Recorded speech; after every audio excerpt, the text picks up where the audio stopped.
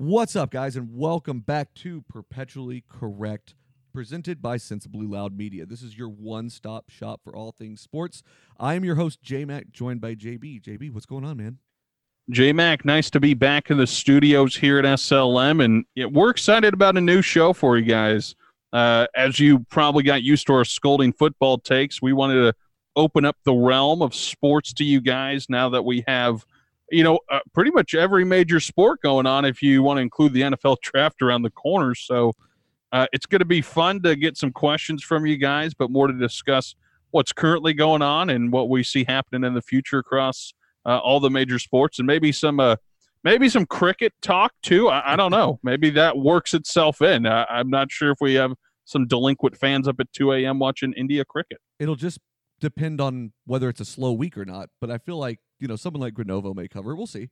We'll figure it out.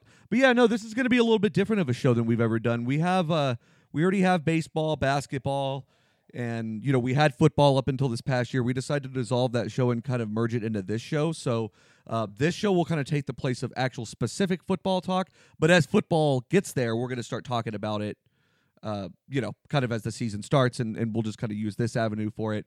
But the thing was, what we ended up running into a lot was that there were so many bigger issues in football specifically, but then it got even broader whenever we started thinking about it into bigger issues for just sports all around, like baseball, for example. You're not a host on the baseball show, but there's still a lot of big things in baseball that we want to talk about.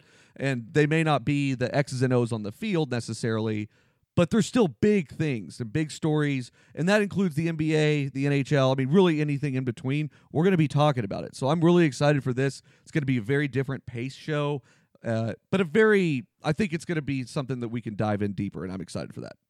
Absolutely, and I think the fans will enjoy. We're going to look for some weekly guests for you guys, from the other shows we have and outside of that too. And it's always a fun time whenever we can dive deeper into sports like golf and the Masters that we have on the horizon. And I know it's been a slow start on the baseball season for a lot of teams around, so we're going to dive into that. And also looking at playoffs. You got NBA, NHL, and I don't know about you. If you ever gotten an NHL playoff run as a team, it's one of the most exciting things to watch when you're watching 7 games of guys banging on each other, hitting heads, talking trash. There's nothing like the NHL playoffs. And so we're going to dive right into it and see across the league. So, J-Mac, where have you looked at this week? What are we running down? Well, so let's start. I mean, I think that's a natural segue there. Let's talk about the NHL playoffs. So let me ask you this. Are you a big regular season NHL guy? Absolutely not. Me neither. I mean, I've said it before, probably off air in the studios there. I kind of think NHL and NBA the same. You can probably pencil in about 50% of the teams, if not more, probably in the NBA, who is going to be in the playoffs. So it's kind of hard for me to get up for, leagues where guys are resting a lot during the season. It's 80-plus games. The top teams have already been decided before the year starts. But as we've seen already, a quick little series so far has been the Columbus Blue Jackets upsetting the best team in the NHL up 2-0 on the road versus the Tampa Bay Lightning. And that's what you get with the NHL playoffs is teams that, snuck right in, maybe up to the last week, weren't even in the playoffs, and then snuck right in, and now they're contending up 2-0 versus the top team in the NHL. And that's what makes it so exciting. And you're seeing these guys talking smack across the ice, and then they get into the fight. What other sport can you just bang the other guy's head into the glass and just have a 5-minute penalty and come back out? I mean, what other sport has that? Not so many so far. I feel like, so remind me, is the first round a best of 5 or best of 7? So best of 7, and that's what makes this incredible, because I believe it almost stretches to 3 full month run, because you have obviously 4 total rounds through the Stanley Cup to get there. So 7 games, you're probably looking at about 2.5 weeks each. And then, like every sport, they try to stretch it out as far as possible. And so a 7-game series, I mean, you talk about potentially playing an extra 20-plus games a year for these guys. That's a lot that's a lot on the body, just like MLB when you're seeing these guys throw in 100 extra innings maybe through the playoffs. So, well, that's probably an exaggeration. But, yeah.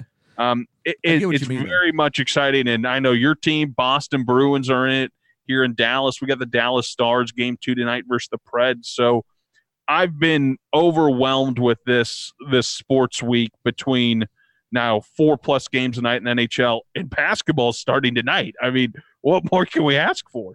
I absolutely agree. I think the one thing about the 7-game series is that we were talking about this on the basketball show the other day too. The good thing about the 7-game series is you almost always get the correct winner out of that. There Sure. isn't any of this like the tournament stuff where teams make it where they shouldn't and all that kind of thing. It no matter what sport it is, it feels like you always get the right result, and that's good too. I feel like that's a big plus. And I'd agree with that, and that probably goes right into what I was mentioning there earlier with the Columbus Blue Jackets up 2-0 on the best team in the NHL in the regular season, the Tampa Bay Lightning. Yeah. They're still 7-game series. It was a 5-game series. You're probably going, well, they're going to probably win 1 out of 3, but and that's where you see the excitement. And the last year's champion Washington Capitals, they were down 2-0 to the same Columbus Blue Jackets, and folks were writing them off. Then they came back, won that series, and vaulted them right into the Stanley Cup. So, I mean, the momentum in NHL, I think, is the strongest maybe compared to any other sport because, when you're looking at the basketball playoffs, you can have an off night easily. I'm not sure momentum is as strong in the NBA just because of how easy it is to be off. While, the NHL, I mean, it's just the scoring is at such a lower rate that when you have that team firing on all cylinders, it really can carry over to a greater extent. So, tonight's docket's full in the NHL, and we'll kind of dive deeper as it continues to form out. 16 teams, pretty normal format, obviously. But this first round is just heavy full of games, and we're only 1 deep. So, and I know we have a resident hockey writer that we may need to bring on here to get his take on what we've seen. Yeah, we'll have to pull Duster Dan in here for sure. He'll be weighing in, especially as we get more towards the end of the playoffs and stuff. One thing I was just looking at, the Bruins are favored by 1.5 tonight. That's crazy. Well, yeah, they're at home, so they lost game 1 versus the Leafs, so it's a big rebound here that they need tonight. You never want to go down 2-0, especially when it's 2 home games. So I definitely think the Bruins, one of the better teams in the NHL, certainly will find a way to put them away tonight. And Tuukka Rask, their goaltender, is certainly a phenomenal cat there that they have between the pipes. And Boston's just a fun team to watch. What a hockey town, I would say. I'm not sure if you've got to spend any time, going there. But, I mean, you talk about the town just rallying behind it. I think it's a terrific town to watch hockey in. And just people seem to really gravitate when their teams are making deep runs in the NHL. New England goes Patriots, Bruins, Red Sox, always. That's just how. So why? Why do you think that is in a town? Let's just remove it from Boston. Mm-hmm. How do you think a town sense that hierarchy? Is it from maybe early on, like let's say back in the 50s when a team was great? Because I would say, in Dallas here, obviously the Cowboys are way up there. Sure. And I would say that probably stems from their success so much early in the franchise.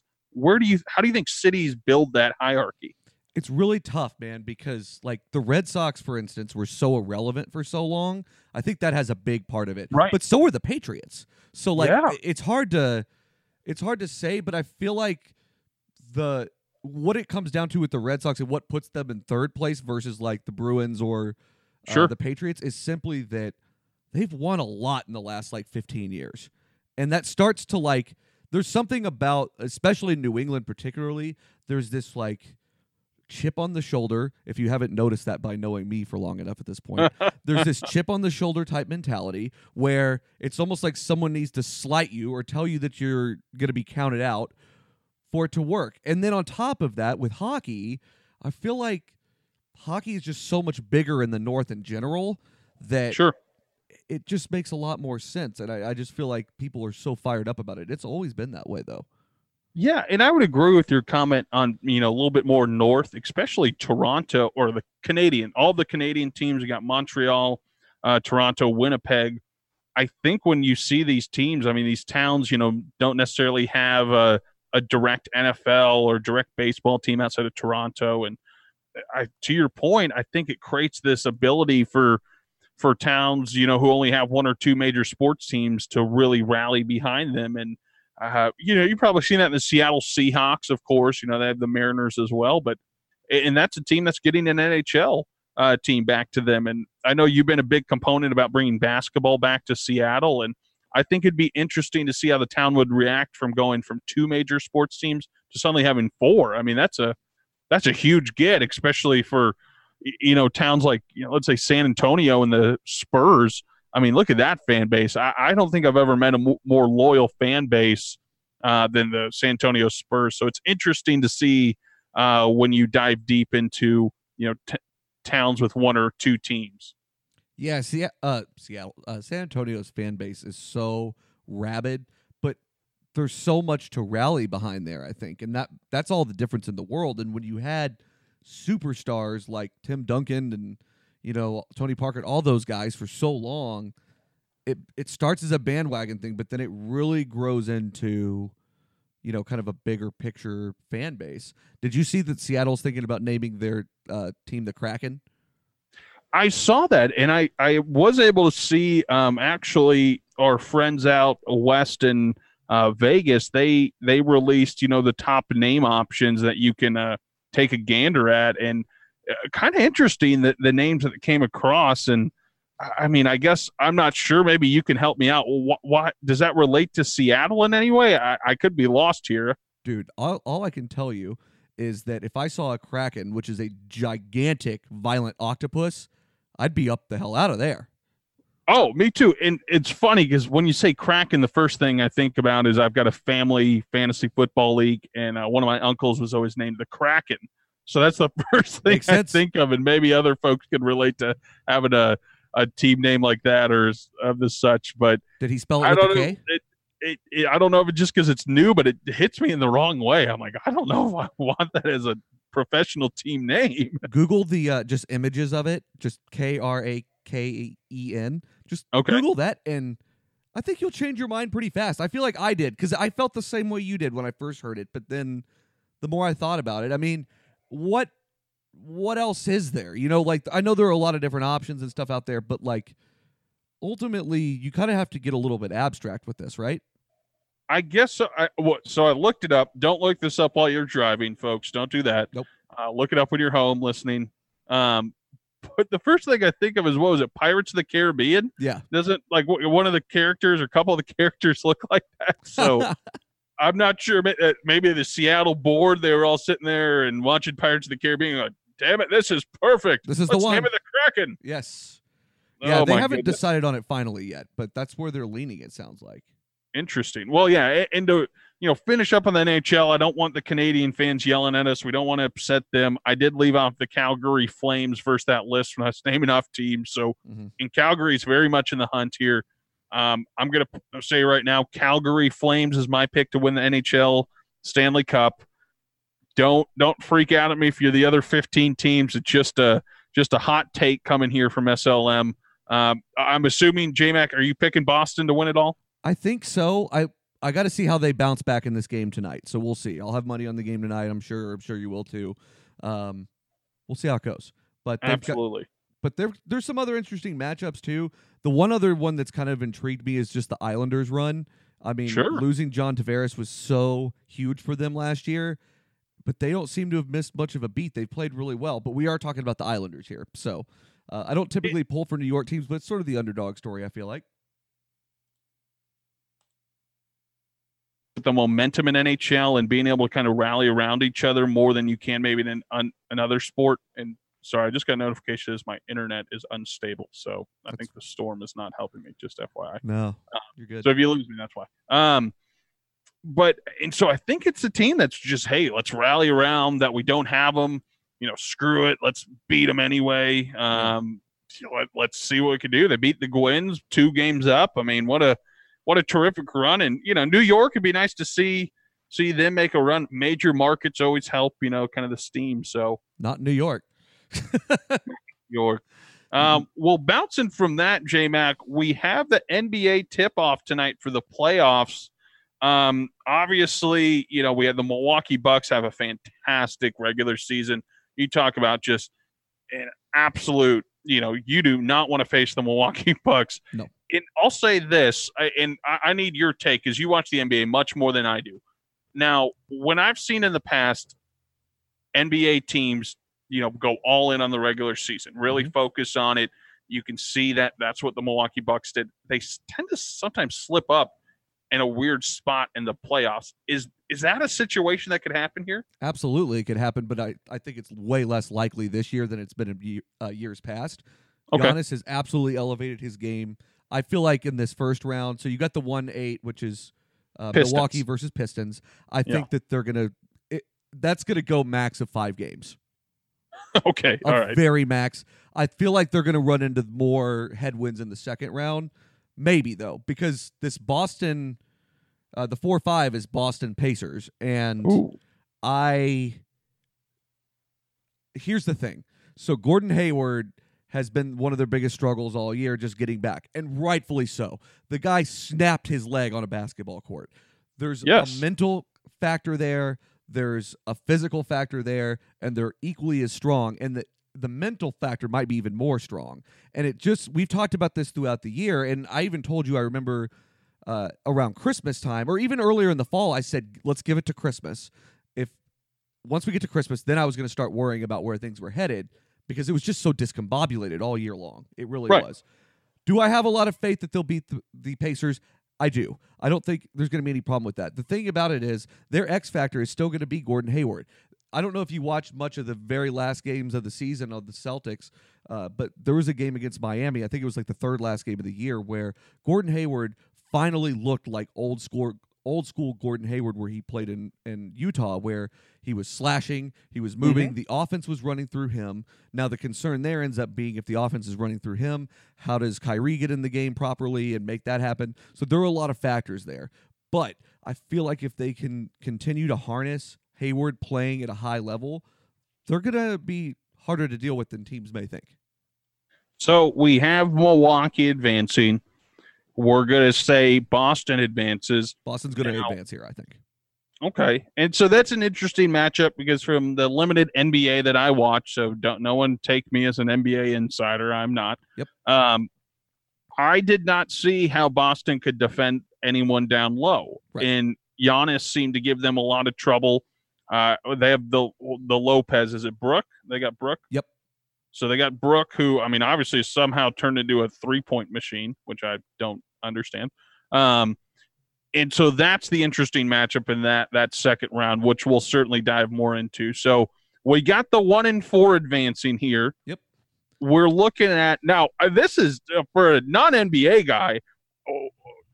The Brooklyn Nets are in the playoffs. I didn't even know that was a thing. Yeah, that was the worst team. What was it, like last year? They're the worst team. They've been the worst team for a long time. They might have done the worst trade I've ever seen. Whenever they were like a year into their move to Brooklyn, where that was when they traded for Paul Pierce and Kevin Garnett and all that, and they traded away like 80 first-round picks basically to the Celtics.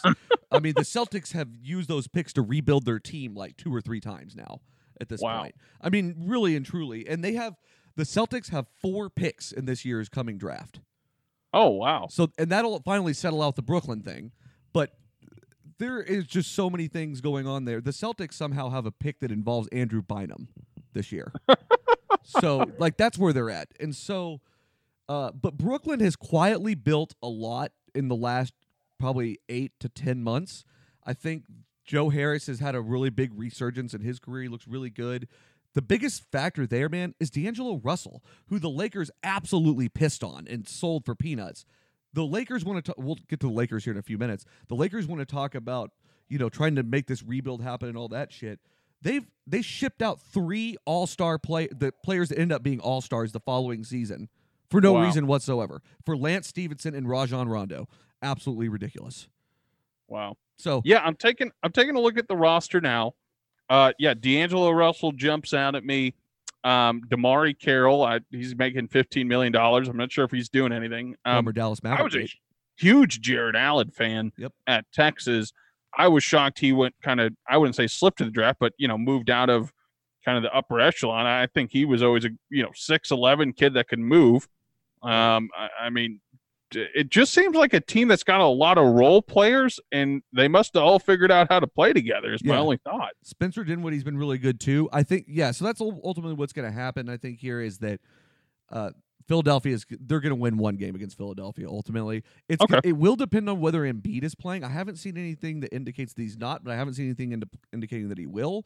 This would be somewhat of a series that you could rest him, I think, a little bit before you move on, because I feel like, ultimately, if the Sixers aren't able to get him going or whatever, they're going to struggle really big down low with their defense. And Jimmy Butler's, that's hit and miss, it feels like a lot of times. Yeah. So we got the 76ers moving on with or without Embiid. I'm sure they'll use him as they need him.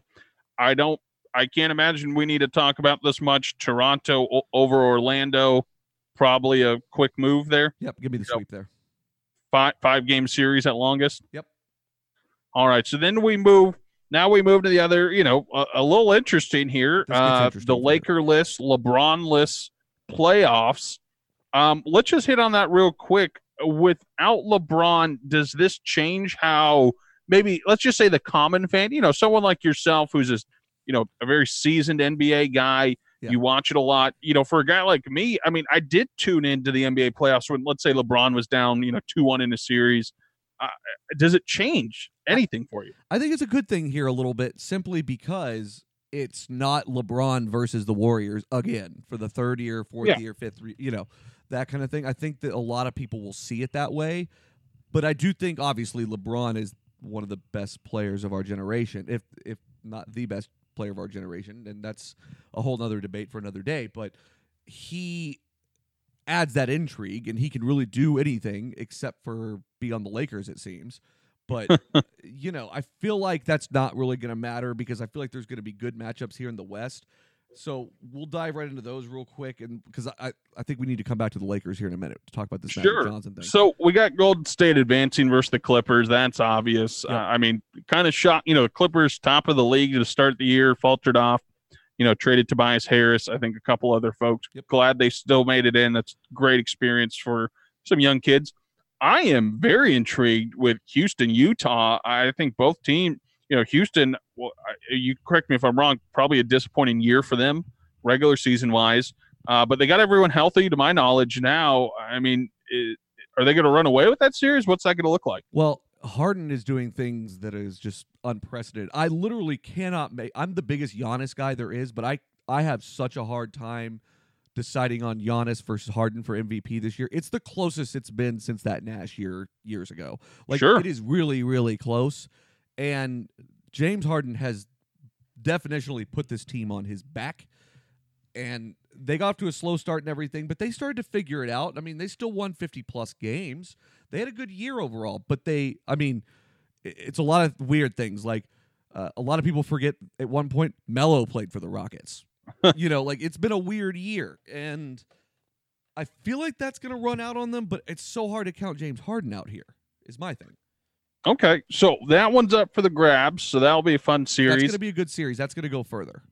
Now, the only one I really have any strong feelings on, which maybe you can correct me if I'm wrong, I think Oklahoma City's going to run Portland out. Portland's got some injuries. Russ Westbrook needs to get the monkey off his back and finally win a series without KD. I think this is, Paul George having a good year. I think this is a strong situation for Oklahoma City, with injuries that Portland has, to go in there and, I'm not sure if it'd be considered an upset, but an upset is 6-3. I think you nailed part of this on the head 100%, in that the injuries, especially with Nurkic snapping his leg, that's the second snapping of the leg thing we've had to talk about today already. But with that happening, that was so devastating. And sidebar, horrible for those watching. I was actually watching that game. You know how I work as far as my hours go. I sleep like 4 or 5 hours a night typically. Like, it's really weird. And so, like, a lot of times I'll just be mindlessly watching like a Portland game because it's on the West Coast, right? And like, I was watching that when it happened, and like the noise of it was the worst part of it, because you heard it throughout the arena. And obviously they didn't play the noise back, but it was brutal when it happened. And I feel like that, it just sucks. I mean, things like that suck the whole air out of the place. It does every time. And I feel like that's going to make it tough for Portland. Where I do think Oklahoma City is going to struggle, though, is Paul George hasn't been fully healthy for 2 months now, and his shot looks off. I don't hold that against him because he stroked all year this year. He looked so good all year this year, but he's hurt. Watch his shoulder. There's something in his shoulder. There's something in his fadeaway that doesn't look good. And so that would be the only thing that would make this a series, I would say. Okay, so we got 2 good series then here in the West for folks to tag into. J-Mac gave you some great things to watch. Paul George, how does Portland handle the down low presence without their guy? So fun series there. Moving right through, I'm not sure from what I know. I don't know how San Antonio even made it in, but good for them. Can this be a series at all? I mean, can Pop really will this team to anything? So I'm going to actually predict a bit of an upset here. Wow. Say that San Antonio can we get the man on the keyboard to give us an upset? Absolutely. So I think a couple of things here. Denver all year long has felt to me like a beatable team. And I don't know why that is. It just doesn't feel like a Warriors workhorse type team. It feels beatable. And if there's anybody that could diabolically go in there and tear it apart from the coaching side, it's Greg Popovich. Now, I don't know that they have the tools to do it. I mean, without some of the firepower that they've had on offense, they struggled a little bit this year.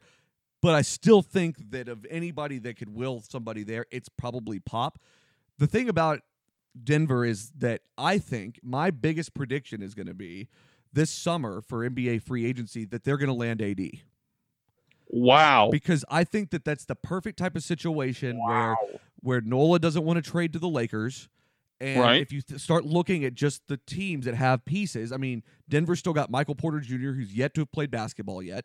They've got Jamal Murray. They've got, Jokic. They've got a lot of good pieces. But, man, like adding Anthony Davis to it would be electric. And having Jokic only solely concentrating on playing the 5 while you have Anthony Davis playing the 4. And you probably have to move some more pieces around.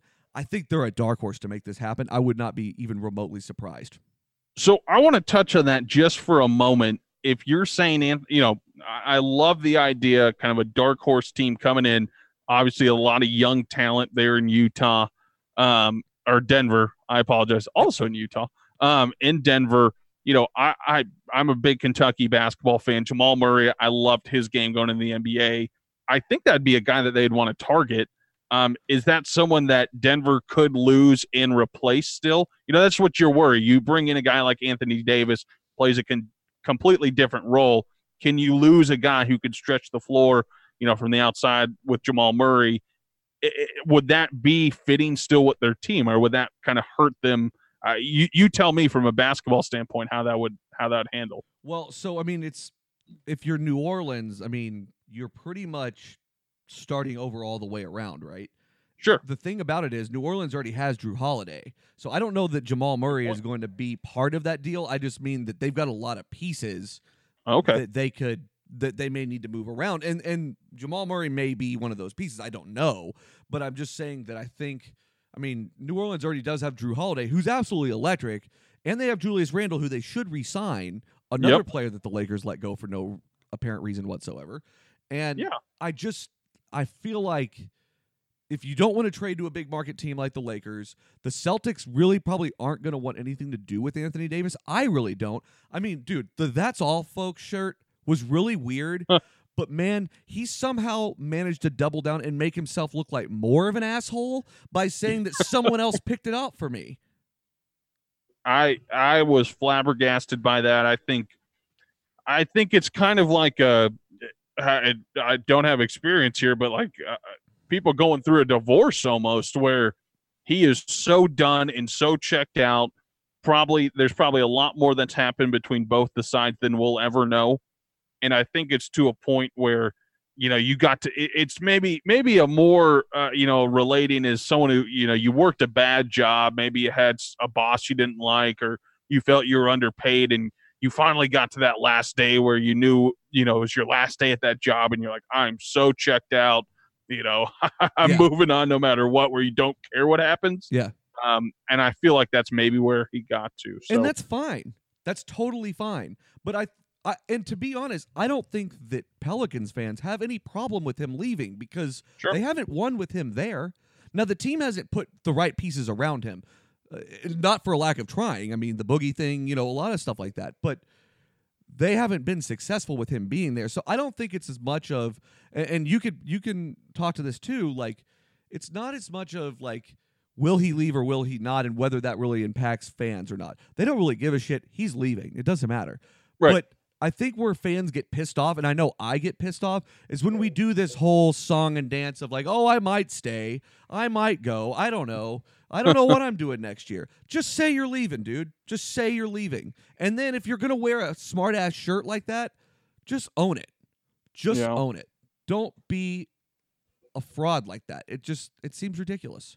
Now, my only thing with Denver would be, if you're the Pelicans, aren't you looking for an opportunity to bring in a top pick this year? Whether that's, top 5, 10, not the strongest NBA draft that we've had, but not as bad as the Anthony Bennett one either. Yeah. So wouldn't you be looking, Denver's probably not going to have a top pick for the foreseeable future. So is that attractive? I could be completely wrong. Maybe they had a trade where they have a top pick this year, but is that a situation? I think it's unique. What I'm trying to get at is I think it's unique when Anthony Davis only wants to really go to a contender, but does it really make sense for the Pelicans to trade him to someone where they're not going to get an elite, young star back and they're not going to get a top draft pick? Does it kind of limit maybe what they're looking at in a team like Denver? So Denver actually does not have any draft picks this year at all.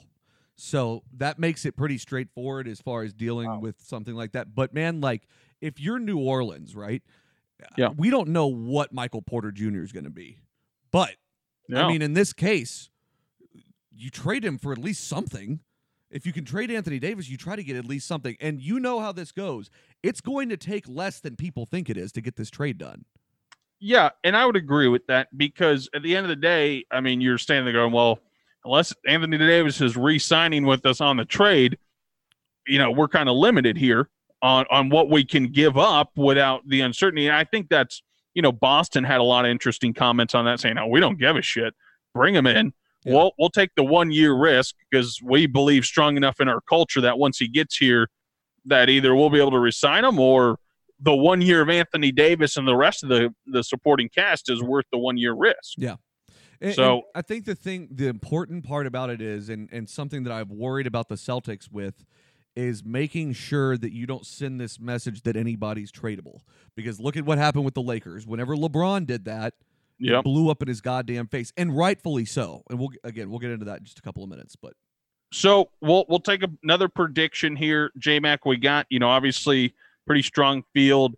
Out of the West, do you see anyone besides Golden State, or is that pretty much in hand, you'd say? In hand. Golden State in 5. Golden State, so they're going to be representing the West. The East, obviously, a lot more interesting. Where are you doubling down in the East? It's most likely going to be Milwaukee. All right. I'm saying Toronto. I think Leonard, I like what they got going on. That team suffered so much in the past with early exits. I'm thinking Toronto. I think Milwaukee just too much in the regular season. I think they're going to falter at some point. I'm going Toronto and Golden State. All right. We'll revisit this here in a couple of weeks. Well, speaking of that, moving on, what did you think about the Magic Johnson thing dropping? Because it dropped on, what was that, Tuesday night? Yeah, I think earlier in the week there. And, I mean, have you ever seen someone look so happy to not have a job? Boy. So first of all, I think this is hilarious. The whole thing is hilarious because – and I've been saying this for quite some time now, that the Lakers have this thing where they feel like everybody wants to come to the Lakers because they're the Lakers. Right. Basketball doesn't work like that anymore. And basketball hasn't worked like that for a while. And so your guys like Magic or your guys like Phil Jackson, those guys are dinosaurs to this game. Your George Karls of the world. These guys don't know how to assemble an NBA team. And the hell of it was, Magic wasn't even the GM here. That's true. That's an interesting point. So he's president of basketball operations, and they had Rob Pelinka underneath him, who I don't know if you watched much of that press conference. It was bizarre, some of the things that he said. But to fill everybody in, Magic just basically quit right after a meeting he walked out of, and was like, "Oh well, Jeannie Buss isn't going to like this, owner of the team. I haven't even had a chance to tell her because I can't bear to tell her to her face, but I'm stepping down as president of basketball operations," which is a really shitty thing to do, right? Well, and not to move off this, but the Luke Walton, them letting him go, from what I read, and I think Woj tweeted it out from ESPN, that, I mean, it all seems like a disaster. Luke Walton's watching film or working with his assistants, and they walk in and tell him you're fired. It didn't sound like it was even in private. It sounded like some promises may have been broken from an agreement. And I mean, it's kind of to the point where you're almost like, God, we just got to start over here. I mean, yeah. And you can't, because you got LeBron. Yep. LeBron's going to say he wants to compete. Magic, I think Magic was just like, God, I don't see how we get out of this. LeBron's past his prime now. If we can't bring in, he maybe got a hint that they're not going to be able to bring in someone this summer, and was like, I'm out. That's 100% what I think too. I think that they are going to have a very, very tough time this summer bringing somebody in, and a couple of big stars. I don't think that's going to happen. They're going to bring in some lower level list guys, but this LeBron thing is not going to end in a pretty manner. I can tell you that. Do you? Yeah. Well, he's got Space Jam 2 coming out, J-Mac, so he's fine. Or does he? I don't know that he's going to. Oh, I thought that was like a done deal. Well, I thought that was. I know it's a done deal, but they shelve films and crap like that all the time. My thing is, we've talked about the Space Jam thing before, I'm pretty sure, but you can't do Space Jam 2 wrong. It has to be perfect. Has to be perfect. I think he needs to do it after his time, after his career's over, or maybe if you tear your ACL or something and you got a whole season to not do anything, whatever. Yeah. But it's kind of just alarming to me that he's able to – all the focus seems to be so far off the Lakers and winning. And I think he's, hinted at it and said it too when he came there. I mean, this was more – the move to LA was more than just basketball for him, which is becoming more and more evident. And it's unfortunate for LA because they were hoping that it was going to be for basketball reasons. But the problem with that is that he's absolutely handcuffing a franchise, and a historic franchise at that. And so it's a shame in a lot of ways, because I hate the fucking Lakers. Don't get me wrong, but they don't deserve that. Nobody deserves that. And, man, I would be absolutely furious if LeBron played for my team at this point. I would be furious. Yeah, and I think that's probably where a lot of Laker fans are at right now. So now they're looking at – so they've walked – basically Luke Walton, they usually agreed to part ways. So he was in a bad situation. That wasn't his fault. That's fine. He's gonna – where he's going to end up, I think, is with the Kings, and that's a fantastic landing spot. Hey, great for him. I think he's a great young coach. Obviously, a lot of buzz coming out of Golden State. The players loved him. Steve Kerr loved him. And Chris Davis just got his first hit of the season. Live. Okay. Bases loaded, scores 2 runs, and Baltimore is up 2-0 on the lonely Boston Red Sox. Hate to break your heart. Breaking news here coming through SLM as we're on air. Sorry about the breaking news, but wow. No, you're good, man. He's grin to grin right now. I've never seen a bigger smile across someone's face who's making $20 million a year. That is, I've never seen such a. Well, I take that back. It's one of the most drastic drop-offs I've seen from a player. They just called for the ball to the dugout like it was his first hit of the, the AAA kid who's 27, spent his 10 years in the minors and gets his first hit. They just called for the ball.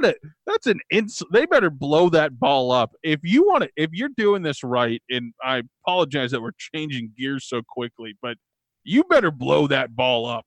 You take it to whatever bar in Baltimore that's big baseball. You bring the whole team in there and you blow it up like the Cubs did to the Moises Alou ball in the corner. For sure, man. But yeah, it's going to be an interesting thing to see how the Lakers play this summer. I'm so fascinated to watch it all just burn to hell. And, I mean, the fact that they're about to bring Tyronn Lue in there as the head coach is just a goddamn joke. Absolute joke. And it's LA, man. Everything's a production out there, and that's what we're seeing out of the Lakers. I literally used to watch Tyronn Lue pull the team together whenever he was in Cleveland, And, he'd have the clipboard. He'd be drawing up the play. This is what we're going to do, kind of showing everything. And I would literally watch LeBron look at it, and just say, no, that's not what we're going to do. We're going to do this. And everybody would just listen to him, and they go do that. And that's fine. But, you're the Los Angeles Lakers. That's what you're going to put up with? I don't understand why teams are letting LeBron do this. Nope. He's a player. He's a player. He's not involved in basketball decisions, or he shouldn't be. And if he is, that's a problem. Because LeBron has torched every team he's been with to the goddamn ground. Yeah, he leaves them in worse shape than when he got there, which is not ideal at all. Not at all. He was trying to get them to Cleveland to trade their first-round pick the year he was leaving, and they were like, absolutely not, because you're probably going to leave. And that's what they should be saying. I just don't understand that. And I don't understand why they're letting that happen. That's not how this works. And just because you're LeBron James doesn't mean that things should be different for you. I don't give a, Kyle and I argue about this on the basketball show all the time. I don't give a fuck what you've done with other teams. I don't give a fuck how many rings you have. He has 3 rings of 6. That's not that great. Is it? I thought it was 3 of 7. Is it 3 6? of 7. You might be right. Yep. Regardless, he's got 3 rings is my point. I think we may have forgot when he was 19, the San Antonio, shutout that they had. Yeah. But yeah. But I don't understand why teams let this happen. Is my point. I don't either, and probably something that it's hard to understand from the outside. I would say it's probably a lot more internal than a lot of It's kind of like politicians. A lot of promises are made to get to the top, and then. Once they get there, it's like, oh, shit, we got to fulfill these? Damn it. Yeah. No, I get it. We've got a lot there on basketball. I know we have another major event going on right now, which probably we got a lot of golf fans out there. The Masters has been happening. Beautiful Augusta, Georgia course there. What a leaderboard, J-Mac. I mean, we're heading into moving day here. You've got 5 guys tied at the top. All of them are major champions. Louis Oosthuizen, Adam Scott, Brooks Koepka, Molinari, Jason Day, and then right behind that's Tiger Woods, Dustin Johnson, John Rahm. I mean, could we have asked for a better golf weekend? Not at all. So I absolutely love the Masters. It is always the signal that spring has started. No doubt about it. It's got the best feel there possibly is, unless you're watching it on ESPN. But there's only one person I'm really watching here this weekend. That's Tiger. Absolutely. And for folks who didn't see it, maybe if you actually were working and not trying to check Twitter and the Masters like everyone else, a security guard nicked. I've watched this replay a lot. So Tiger shanked his drive. He's kind of, off the first and second cut. Fans surrounded him. He plays a beautiful shot that gets to the green. And, fans are rushing and security's trying to hold him back. And a guy slips. And, kind of does like a soccer both knee slide. And it just looked to me like, he maybe nicked the back of his heel, but then Tiger's limping, playing it out. Do you think it was a spectacle he was putting on there? Because to me, it looked like he was trying to just put on a show for that. A little bit of a spectacle. The guy definitely slipped, though. I watched that video a bunch of times, too, and I couldn't really decipher specifically, but it looked like he tried to catch himself and slipped at the same time and then kind of nicked the back of Tiger. But Tiger played the rest of the day just fine. The biggest thing with Tiger at this point is he just needs to make sure that he's making his putts, because there were way too many easy missed putts in the first 2 rounds. And that's very true. And my only rebuttal to that is he had a couple yesterday that were just insane putts too that kind of even that out. And that's typically what you'll see with these guys, where they'll miss those, maybe the ones on the inside, but then hit these absolutely 20, 30 feet ones where you're like, neither one of us could probably do it if we tried it 100 times. So, if he can get the putting game down, a lot of these, that can be said for a lot of guys at Augusta. Putting there is a monster. It's a beast. And if you're putting downhill all weekend and you're trying to read those greens and the speeds, it's a nightmare. And especially on Sunday, the pin placements are always interesting. Mm-hmm. And I can't be more excited. I don't think we're going to see anyone, make a run from the bottom. That's typically what you don't typically see that. I apologize, out of that at Augusta. So I'm excited. I agree. I think that if anybody that knows that course the best, though, it's Tiger, right? Yeah, that's the point. That's his advantage, and he hopes for the craziest conditions. He hopes probably for crazy fast greens and ridiculous pin placement because, and that's what we talked about a little bit before the week. Is you listen to these guys, they'll talk about maybe what not to do at Augusta rather than what they want to do. Yeah, because you need to know where not to hit it to put yourself in a bad situation, and Tiger knows that best. There's a book called Miracle at Augusta by I'd have to look. I can't remember the author. It's right on the tip of my tongue. But anyway, it's absolutely worth a read sometime. Okay. I read it on the beach, like on a vacation type of thing, and it was a perfect like beach read kind of thing. And Sure. It's a James Patterson book. And the best part about it is the description of every single hole at Augusta, and it talks so much about the greens, and it has little illustrations of the green like ridges and the Right. Everything. It was a really, really cool like book. It's a quick read, definitely worth a recommendation there. Yeah, and the fun part to your point, kind of the greens and how they play is, guys like Vern Lundquist, some of these announcers know them just as well. And you'll listen and go, hey, the guys have been missing this right all day. There's a ridge right there. He's not reading the ridge. Like they can see it before the putt. And just to have that knowledge from guys like Tiger is invaluable. And that's why you see a lot of kids struggle maybe in the nerves, and you just start going, gosh, am I reading this wrong? You double guess yourself. So definitely a book for fans to go check out. But I think we're just in for an absolute treat these next 2 days. I'm excited, man. I'm definitely excited to get out and watch more of it. And it always makes me want to get out and play golf, which is always great too. So now that the weather's kind of, I would say sprucing up. It's a rainy day here in Dallas today, but aside from that, it's always a great weekend, and it's kind of the kickoff of golf. We have like another major like a month away, which is awesome too. Yeah, the run of these, they seem to just fall back to back on each other a couple weeks apart. But there's nothing more exciting than watching absolutely all these majors. The four, they just run into each other, and to see kids come out of nowhere who you haven't heard of before. Guys like Brooks Koepka a couple of years ago, people really didn't see turning into this, and that's what you get out of these is guys make their whole career just by winning one major. Right, absolutely. I mean, Danny Willett won it at the Masters before. Well, so I mean, it happens. I would say Jordan Spieth lost it, but yeah, Danny Willett benefited. Yes. What did he put 2 in the drink in a row, something like that? Oh my God, he refused to lay it up. I mean, sometimes you just look at these guys go, the aggressiveness is what gets them there and what wins these tournaments for them. But sometimes you just want to hit them over the head and go, just lay it up. You don't need to win by 4. Yeah, exactly. And I think that he was trying to create breathing room there and got too aggressive. But absolutely, regardless, it does a little bit stink to have Jordan Spieth not in the thick of it. I mean, he's not too far off. Last I saw, I haven't looked at the leaderboard since we got on the air, but. Yeah, I think did he end -1 yesterday? Ended -1. He's +1 through 6 today. So, probably a pretty long shot to get anywhere near. Yeah. It's a shame to see from there. It's a shame to see. Yeah. Does 7 under for the leaders seem like a really it doesn't usually get that low, right? It's usually like a 3-4 under, just given how hard the course is for the win, right? Well, I think the -7's kind of right in the range. I think it's the amount of guys at this that is more alarming. I typically, I think you'll see -11. If you're shooting -11 for the tournament, you're probably going to win it in a good spot.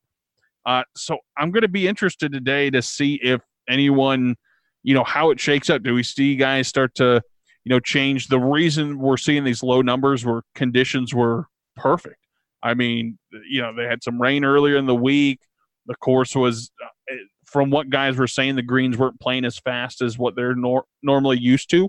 And so that kind of opens the door for guys who maybe aren't on that elite tier. And that's why guys like Tiger love the fast greens because it's an advantage to them, the upper echelon guys.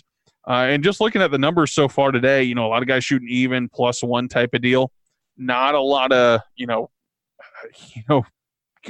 under pars for guys so far today. Yeah. So I think we may see, some +1s, +2. And if you're a guy that can, at that -7 mark, you can, shoot maybe a 70 today, that could really put you in a position. In the past 17 years, 6 of the Masters have been won in a playoff. Wow. That's a big number. Yeah, I kind of thought so too. That's a pretty big number. I mean, the most recent one I remember was Bubba when he won his. Sergio. Oh yeah, Sergio too. Oh gosh, I forgot about that. That was a weird one. I did not. And that's the interesting part. Sergio's not a good putter. No. I mean, no. And that's why when you suddenly do get just halfway decent or hot on your putting, a guy like him can just take advantage of that course. And I mean, with Patrick Reed last year, oh my God. I mean, it seemed like that guy couldn't miss with the putter. It was like a video game. Yeah, seriously. It was seriously like when you're playing Tiger Woods golf on Xbox and you got a 40-foot putt and you could make it on the video game. But that's what he looked like. It was as if someone was controlling him from an Xbox controller almost. That's what it felt like. Seriously. It really did. So more to come. Excited to talk about the fallout of the Masters next week and what that looks like going forward. We're going to go ahead and wrap things up. We want to remind everyone, hey, give us a call. We want to talk to you guys. We want to hear your thoughts. Leave us a message at the SLM number. That number is 972-885-9361. Just let us know which show you're calling about, what you want to talk about, and we'll make sure to hash those things out, talk your opinions, all that kind of stuff. So make sure to give us a call. Make sure to follow us on social media. SensiblyLoud.com is the website, at SensiblyLoud for the Twitter handle, and at SensiblyLoud on Instagram as well, and Sensibly Loud Media on Facebook. So check us out. JB, it's been good talking with you, and we'll see you next week. Absolutely. Keep it PC.